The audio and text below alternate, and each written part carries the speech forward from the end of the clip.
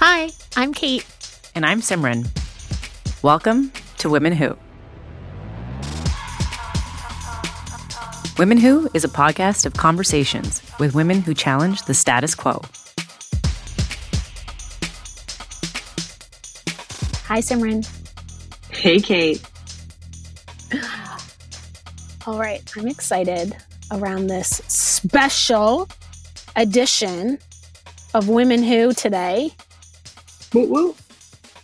It is in celebration of International Women's Day. We are embracing the theme of equity. And it will be great because we do have some really thoughtful questions sent in to us from some listeners. So we're very excited to get to that. But first, hot off the presses. What? Well, you know how you and I love a good survey. You know what? You're not wrong. You're not wrong. You throw me a survey, I'm going to shut up and listen. It's funny because then I think about it. I'm like, have I always been a survey? Yes, I've always loved a good survey, a little quiz that I used to do in my little magazines, Owl magazine. Then I grew up into the teeny bopper ones, a little Cosmo. Love a good quiz. Okay, but this survey that came out, there was a dramatic eye roll, and I worried that my eyes were going to get stuck in the back of my head. Oh, no. Okay, I'm ready.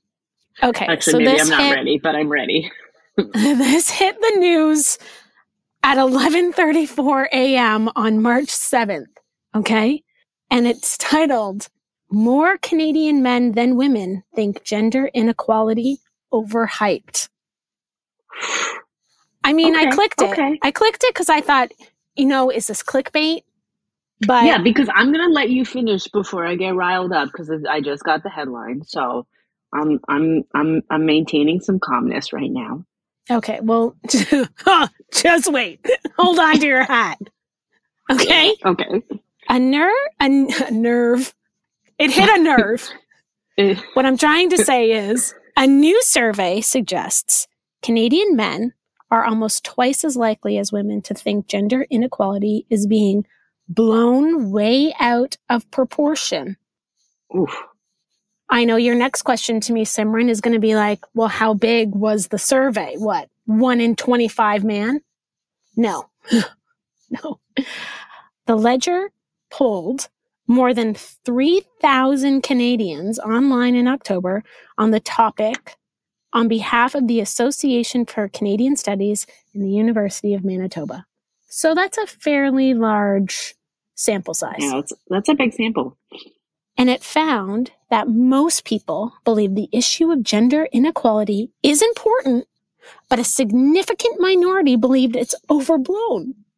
More than 30% of men and 17% of women who answered the survey believe the response to gender inequality is blown out of proportion. The survey even suggested that men between 30 and 34 are the most likely age group to believe gender inequality is overhyped at 34.6% compared to 14.3% of women that age. I know, I like their verbiage actually, that it said a significant minority, because standalone you might be like, maybe that's not so bad. But then when I hear you read it out, 34% of that age group, which probably most likely aligns with, a pretty significant number of individuals that are entering more senior level type roles for the first time in their career, as many do in their early 30s, especially, and, ambitious or driven ones. That makes my skin crawl. I don't like that. I mean, on a personal note, I now know why my dating life is so horrendous too. That's for another episode. But to that's your for point, our other podcast is soon to be launched. Yeah, we clearly need to launch an after hours. Stay tuned on that. But no, and even still, they point to Statistics Canada's findings that women earned 11.1% less than their male counterparts per hour. We're still Still. Like, 20, it's 2023. Still. I mean, I do love the one gentleman, Jack, president of the Association for Canadian Studies, who I think co-authored this survey. And clearly you and I, the next step is we're really going to find this survey and get into it even more.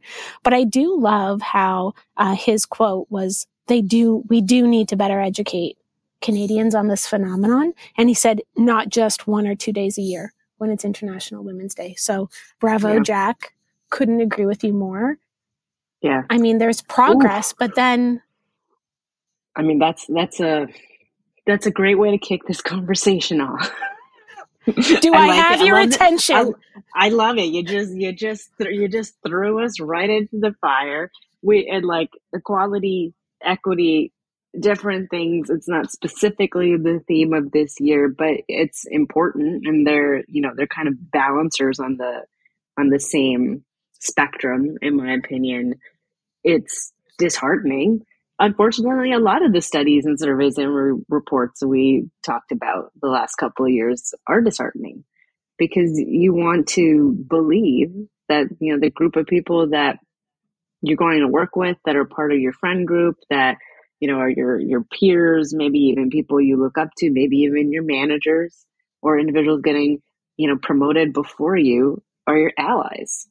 And what that tells you is that 34% of those people within that age group actually probably not so much, because if they don't believe there's a real issue, then they're probably not going to be acting in a woman's best interest at work. And that sucks, because that's then going to further inhibit the chance for equity and being treated fairly on a day-to-day basis.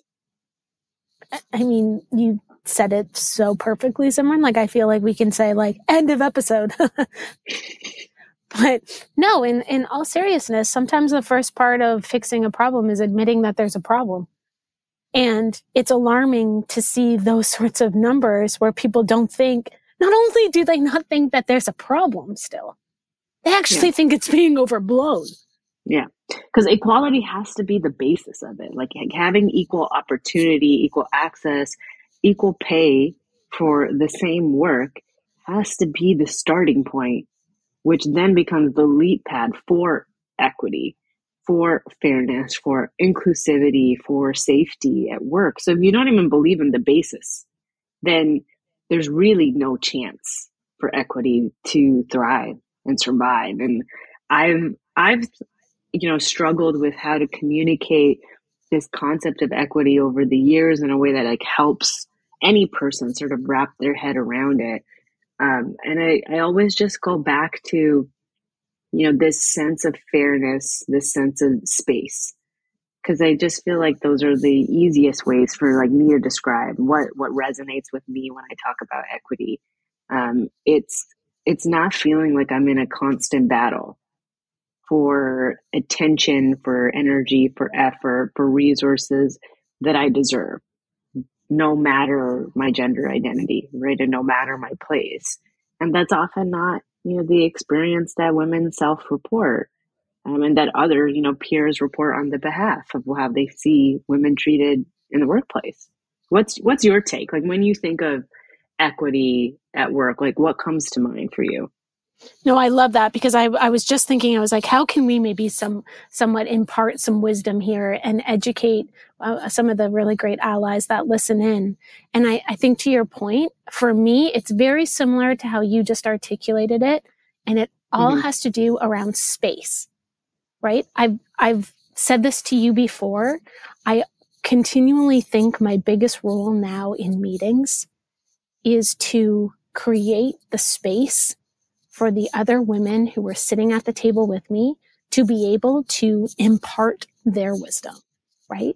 And so sometimes that is saying, in certain situations, hey, Simran, I think you had something fantastic to add to this point. Or it's ensuring that sometimes there's a lot of interrupting that goes on. And again, I have absolutely no problem in my role being, excuse me, so-and-so, love the energy. I actually think Simran here wasn't finished. Let's let her finish. And so to me, it's those sorts of, and those are like very tiny, those are like micro, very specific examples. But I think those are ones in which my hope is that I can give and help build the confidence of those women so that if they are in a situation and they are in a room where maybe I'm not there, they help each other out or they feel more confident to speak up. And I think when I think of that, like my reaction is that's really one of the ways in which you can help create inclusivity. And I think like we can say inclusivity is actually a tenet or a pillar of equity. And part of that is, creating spaces where people not only can feel safe, but also a sense of belonging. And more, this has become important even in professional environments where, we see our own peers and friends of other organizations comment on their level of dissatisfaction or disengagement because of a lack of, feeling like they belong. And that can be really hard to sort of pinpoint and describe. Like, how does one actually create that? How does an organization create that? And yet it is so critical to have that sense of belonging and safety in order to then say we have created an equitable organization, where in particular in this conversation, women can not just, survive and do well, but thrive, excel, and feel like they can show up, as we often say, as like their whole self or their best self. And I always get challenged when we talk about inclusivity as well, because it's starting to feel very tokenized. It's like, oh, we need to be inclusive. Here's like the 17 things we do to be inclusive. And it's like, yes, that's great. But there's also this intangible piece of it. It's like, do people actually feel that? Because there has to be sort of this transition between the things you do and how people feel. And I think that's the hard part around describing it and explaining it. And I think it's also the hard part around, getting naysayers to believe that this is real. Because if you've never been challenged, if your equality and equity and sense of purpose and success has never been challenged, then it's really hard to, put yourself in someone's shoes who wakes up every day and doesn't have that sense of self at work. It's so true. I think that's the most difficult thing, because I know even like conversations with my like brother and my father, even just around like safety and the ways in which I approach walking into an underground parking garage and the way my brother does are two very fundamentally different, right? Like he's never experienced what it's like to live a life in my body. And so those sorts of like thoughts around physical safety have, fortunately, very rarely ever have to cross his mind. And so I think it's a very like different and drastic example, but it's sometimes the easiest one I can give for why in different situations people just don't naturally act certain ways. And why, to your point, it is so important in building inclusive teams and environments and safe spaces where then you sort of learn too by being in certain environments, right? Well, that's the hope. Yeah, that's the hope. And we keep hoping. I think the more, when I think about, how you've given already a few examples around how people, especially leaders, can show up. A lot of it for me starts with some reflection. Like when I can take a step back, and I try to do it semi-regularly, but even I'm guilty of not doing it all the time. When I can take a step back and reflect on how has work been going lately? What am I sensing and perceiving, from the people that I work with on a frequent basis, who, in theory, you probably know a little better than people you work with less frequently. Do I feel like I'm showing up in a way that lets them, take the spotlight, that lets them, showcase their skills, or the opposite? which is just like I think it's a really healthy place to get a better sense of self, but also get a better sense of like, what are you doing on a daily basis that could be potentially hindering or promoting this, again, this inclusivity, this sense of belonging. A really like specific example of this is like in all of your conversations with your colleagues or direct reports, do you only talk about the tasks and the jobs to be done? Or do you have more like global conversations about their headspace, what's motivating them, what's demotivating them, challenges and issues that you're having? Do you ask those specific questions that can move these conversations from being uncomfortable to being normal, right? To being expected in a healthy way. And like that's a really interesting and I think healthy place to start from if you're not knowing how, or if you're just, still struggling with getting people on your team to open up.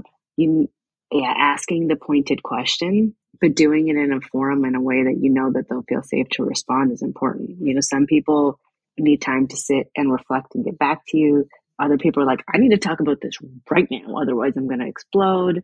And other people are like, I need to write out my thoughts. As leaders, we need to be flexible and reactive to how an individual wants to work and function.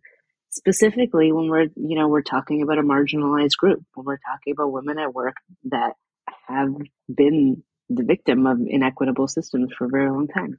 And I mean, like, spoiler alert, because I'm about to drop another one of our favorite studies, which leads perfectly into this, but like, it's not improving for women. Like here it is, Simran, our favorite McKinsey Women in the Workplace study. So this is the 2022 one, which was released in the fall, found only 1 in 10 women wants to work mostly on site, and many more women point to remote and hybrid work options as one of their top reasons for joining or staying with an organization. Knowing that work travel is picking up and hybrid or remote work can sometimes lead to an always available approach, the question that came into us was, what are you doing to prevent burnout and balance life and work responsibilities? Right? Because I think to your point, there is this sort of always available. Mm-hmm. What are some things that you're doing? I mean, I know there's some things that I did not do well the first time. We talked about this recently too when Jen and Lauren were on. And they were talking about, we all talked about moments where we called them, I think we're being nice to ourselves and saying, we slipped up, but we were in the moments, we were very hard on ourselves because we let those boundaries slide. And then we don't always realize in the moment the rolling effect that has on the people around us. So yeah, I think one of the things around travel and work and just these, bleeding responsibilities is that we start to lose our boundaries. And, we've all talked about slipping up in the past, or, sometimes, you're willing to make a concession here or there, extraneous circumstances. But when that becomes the day to day, actually, it has a pretty big impact on, an equitable work environment. When historically we know women carry more responsibilities at work when it comes to, DEI, people management, and just, representing causes because they raise their hand and want to participate, but they're also carrying additional workloads at home compared to male counterparts. And there's a lot of data that represents that. And so when you take that and then you layer in all of them, these other expectations and potentially just this feeling that you need to be always on because that might be then the standard that gets set by male colleagues with arguably fewer of these types of obligations, it starts to create this snowball effect. And the thing that I've hinged on the most is trying to create that healthy separation between work life and instilling boundaries. But I gotta admit, the last year has been really tough as my work has changed and there's a greater requirement. And I knew this going in, but it's still been challenging as I've worked across multiple time zones. It means I often don't work a typical quote unquote day. And I do have to think about, even if I'm on and working in a different time zone, not letting that sort of then bleed into my teammates that are already done for the day and expecting them to be available and working and not sending emails. And it just creates this additional mental load, which I'm not sure I've fully figured out, how to manage, to be honest with you. And I do often find that there are leaders that don't do a great job at setting a great example. And, generally, I think that we need to be more equitable in how we demonstrate to our peers and all of our people more junior to us around saying no and setting a boundary and making sure it's okay, because we say it, we verbalize that the boundary setting is okay, but then the expectation doesn't change. So how can these two things coexist? Like, that's a great example of, I think, where inequity plays a big role. Because if you're going to say to me that I can set a boundary and it's okay to walk away, say no, etc., then the expectation is still to be able to deliver the work. Well, I'm like, that these two things don't go together. Like, there's like a clear tension, right? I don't know what, Kate, what you've encountered, especially with a role like yours where anything can drop at any moment from a comms and PR perspective. By its very nature, it's sort of on demand, and that can be very challenging then to kind of set a boundary and also be very clear about what you need to feel safe in your day-to-day work, psychologically safe in your day-to-day work. Yeah, I mean, I think I haven't, to that final point, I think I haven't fully realized the toll that it does take on some of the communications we've had to write over the past couple of years, right? Like with a pandemic, to the social injustices, to a war, there has been like a lot that myself and other colleagues have had to sort of like work through and figure out a way to communicate to our people. And so, yeah, I think to your point, the key thing that I've learned from all of this, which I now actually think makes me a better, more empathetic manager myself, is almost what you said from the very beginning. And it's the start of those conversations that I have with my team or teammates. And it's that just like checking in. And it's that giving space, because I think the other thing that really crazy happened when we went into this fully remote at first was the back-to-back meetings. Yeah. Right? And you got right into it. You got right into the work. And you weren't really checking in with each other. Mm-hmm. And I think the checking in and then the leading with example and being brave to be honest with everyone, like, guys, I am having a rough day. It was a rough weekend. And sometimes I would share with them what had happened over the weekend and just said, like, you're going to have to like go easy on me this week. I might ask you the same question a couple times, just not working on a lot of sleep. It's not my typical, it's an off week, right? Yeah. Or it's an off day. And I think that allowed the teammates to then pipe up and say like, hey, I'm having an off day. And in turn, Simran, to your point around like emailing, like that fundamentally changed the way that I emailed because I was a Sunday morning, let's figure out my work week person. And that sometimes meant sending emails. And sure, I thought I was being like nice and being like, don't read this till Monday. But what I was forgetting was that was loading up someone else's inbox for Monday morning. Yeah. And how shitty is that of a feeling to wake up on Monday morning, open your email and see all of that? That's anxiety inducing. Yep. Right? And so now I've taken that step back. I don't do anything on Sundays. If it's not urgent, critical to the business, and sure, there's been some emergencies that pop up, but I now do that on Monday mornings. And it's more just like me checking in with myself. Okay, what do you have going on this week? Do I know of any things coming down the pipe, to your point, that might sort of like throw a big curveball in? I look at the meetings and then I wait until my like morning scrums with my team to check in on them to then determine, all right, what's your priorities? These are my priorities. Who can we like lift and shift to? And then those emails come out. Yeah. And the crazy thing is, I actually think I'm more productive, and I think my teams are way more productive. I mean, you get an opportunity to sort of settle into the week that way. And that, I think, is so much more important, in my opinion, when we're working virtually, because there isn't that sort of, walk into the office, not as much, at least for many groups. This isn't, a statement that applies to everyone, but there isn't as much happening as used to happen of that, first thing Monday morning, re-socialization, grab the cup, do, your chit chats with half a dozen people. Then you finally sit down at your desk, you settle in, you get into your emails. Like, there was a better warm up, I think, that used to exist when we were consistently going into the office. And admittedly, I miss that.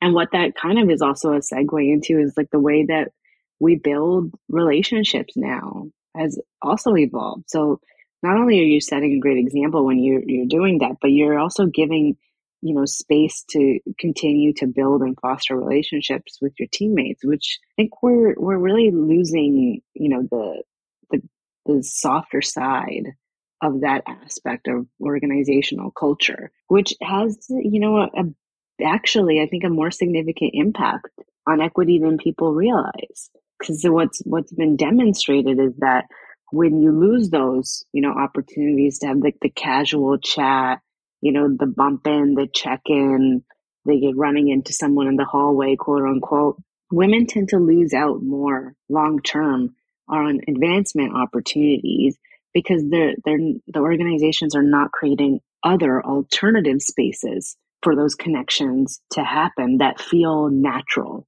that don't feel forced. And advancement is a big part of the equity conversation as well. And are we giving those opportunities not just for, networking en masse, but those one-to-one connections where we're allowing women to interact with senior leaders, with executives, to learn from them, and or just to have the opportunity to have a conversation that doesn't have a specific, task intention or work intention.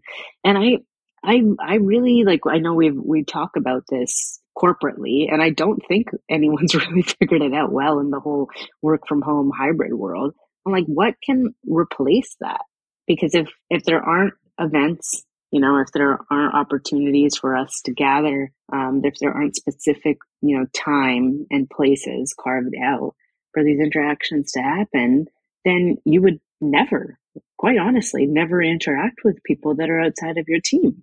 And that, I feel like, is really limiting in the equity conversation, because I think it's hard to replace. And then by virtue of, what used to be like the token golf experience, right? You learn how to golf.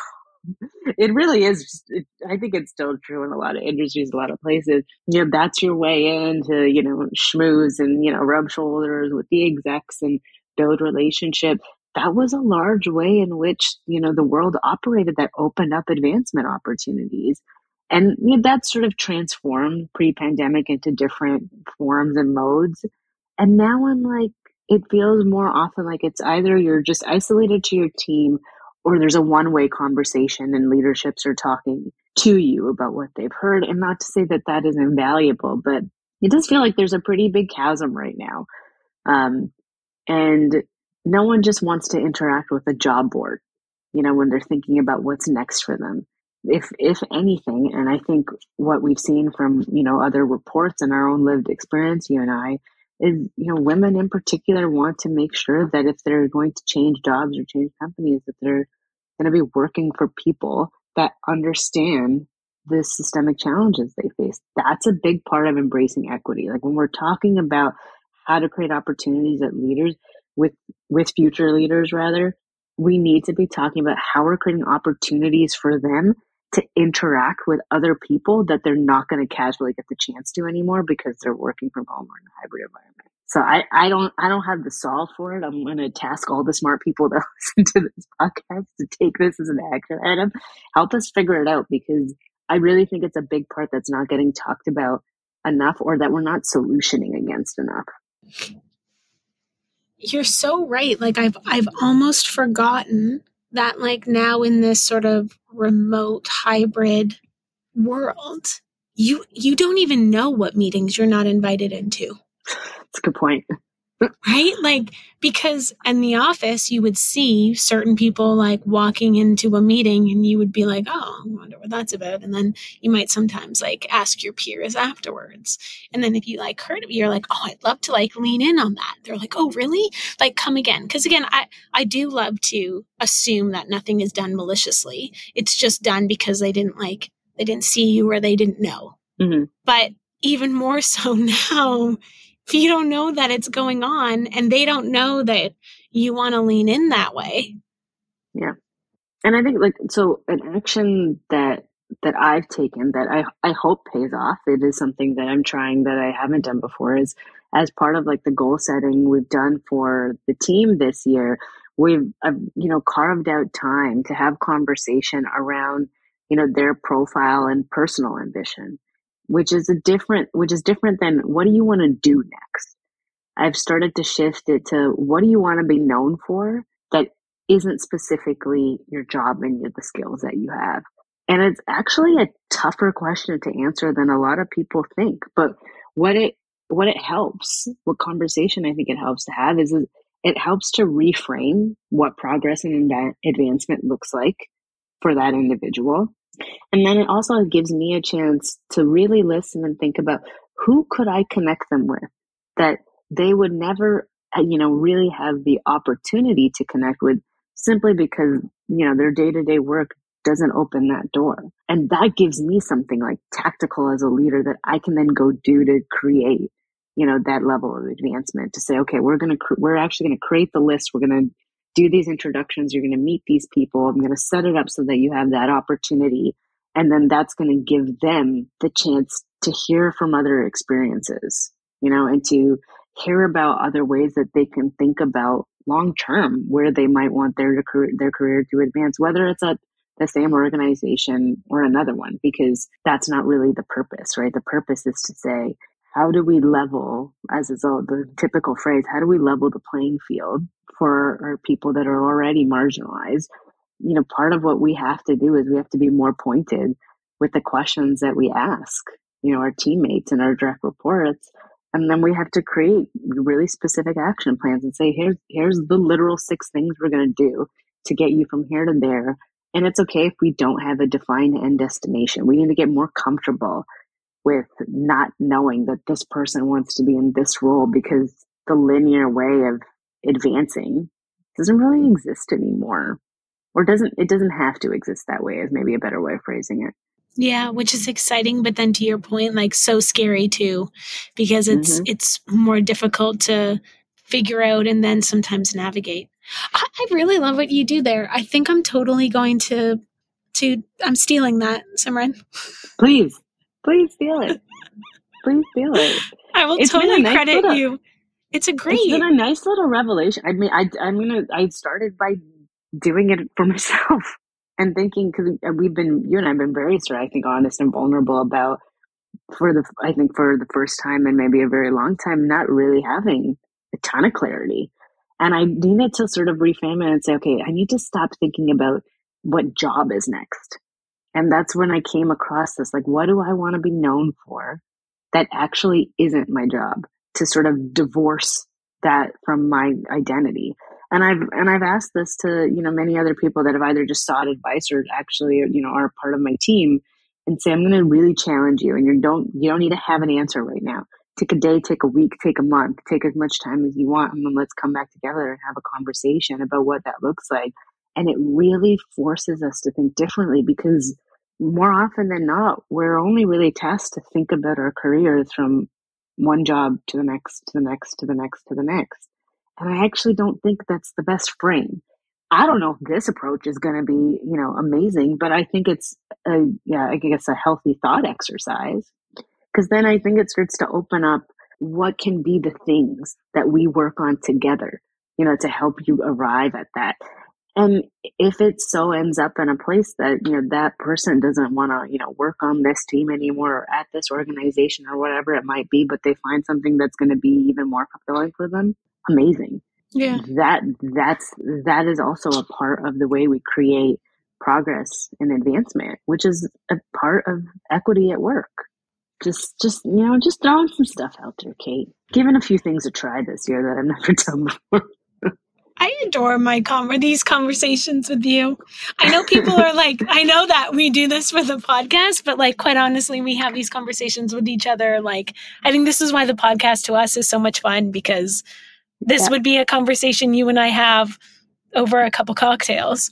Yep. We have done it. And we have done it. We have done it. But I also just think that it's like the way that like we can push ourselves as leaders to, try different frameworks, it's not complicated. I'm asking different questions, seeing if I can get different responses from people that I know that are feeling stuck, unsure, marginalized, whatever it might be. Because honestly, if I can again set that example, and it's not the example I'm setting is not that I know the answer. Honestly, the only example I'm setting is by saying, let's try some different things. I'm going to push you. You're going to push me. And that's the type of leadership you want long-term at your company. The people that are marginalized in this conversation, women that feel like they're in an inequitable system, are not going to stay at your organization if they're not working with leaders that create the safety that allows them to be challenged in that way. And it's a rolling effect. And that it has to start there, because it's still true that people are going to leave toxic environments. They're going to leave toxic people first, and they should. And we've always advocated for that on Women Who. 1,000%. So here's to embracing equity in 2020. You and I have been doing it our whole lives, Kate. Our whole entire lives. We're going to keep doing it. Yeah. Well, thank you for this. I love our special editions. What a great special edition. Happy International Women's Day, everyone. And we mean it to everyone. We'll hope you take some time this day, this month, reflect. Think about how you can show up better as a leader for yourself, for the people on your team, the people you work with, any women in your life. It all matters. It does. Cheers. Cheers to you. To us. Thanks, Simran. Thank you.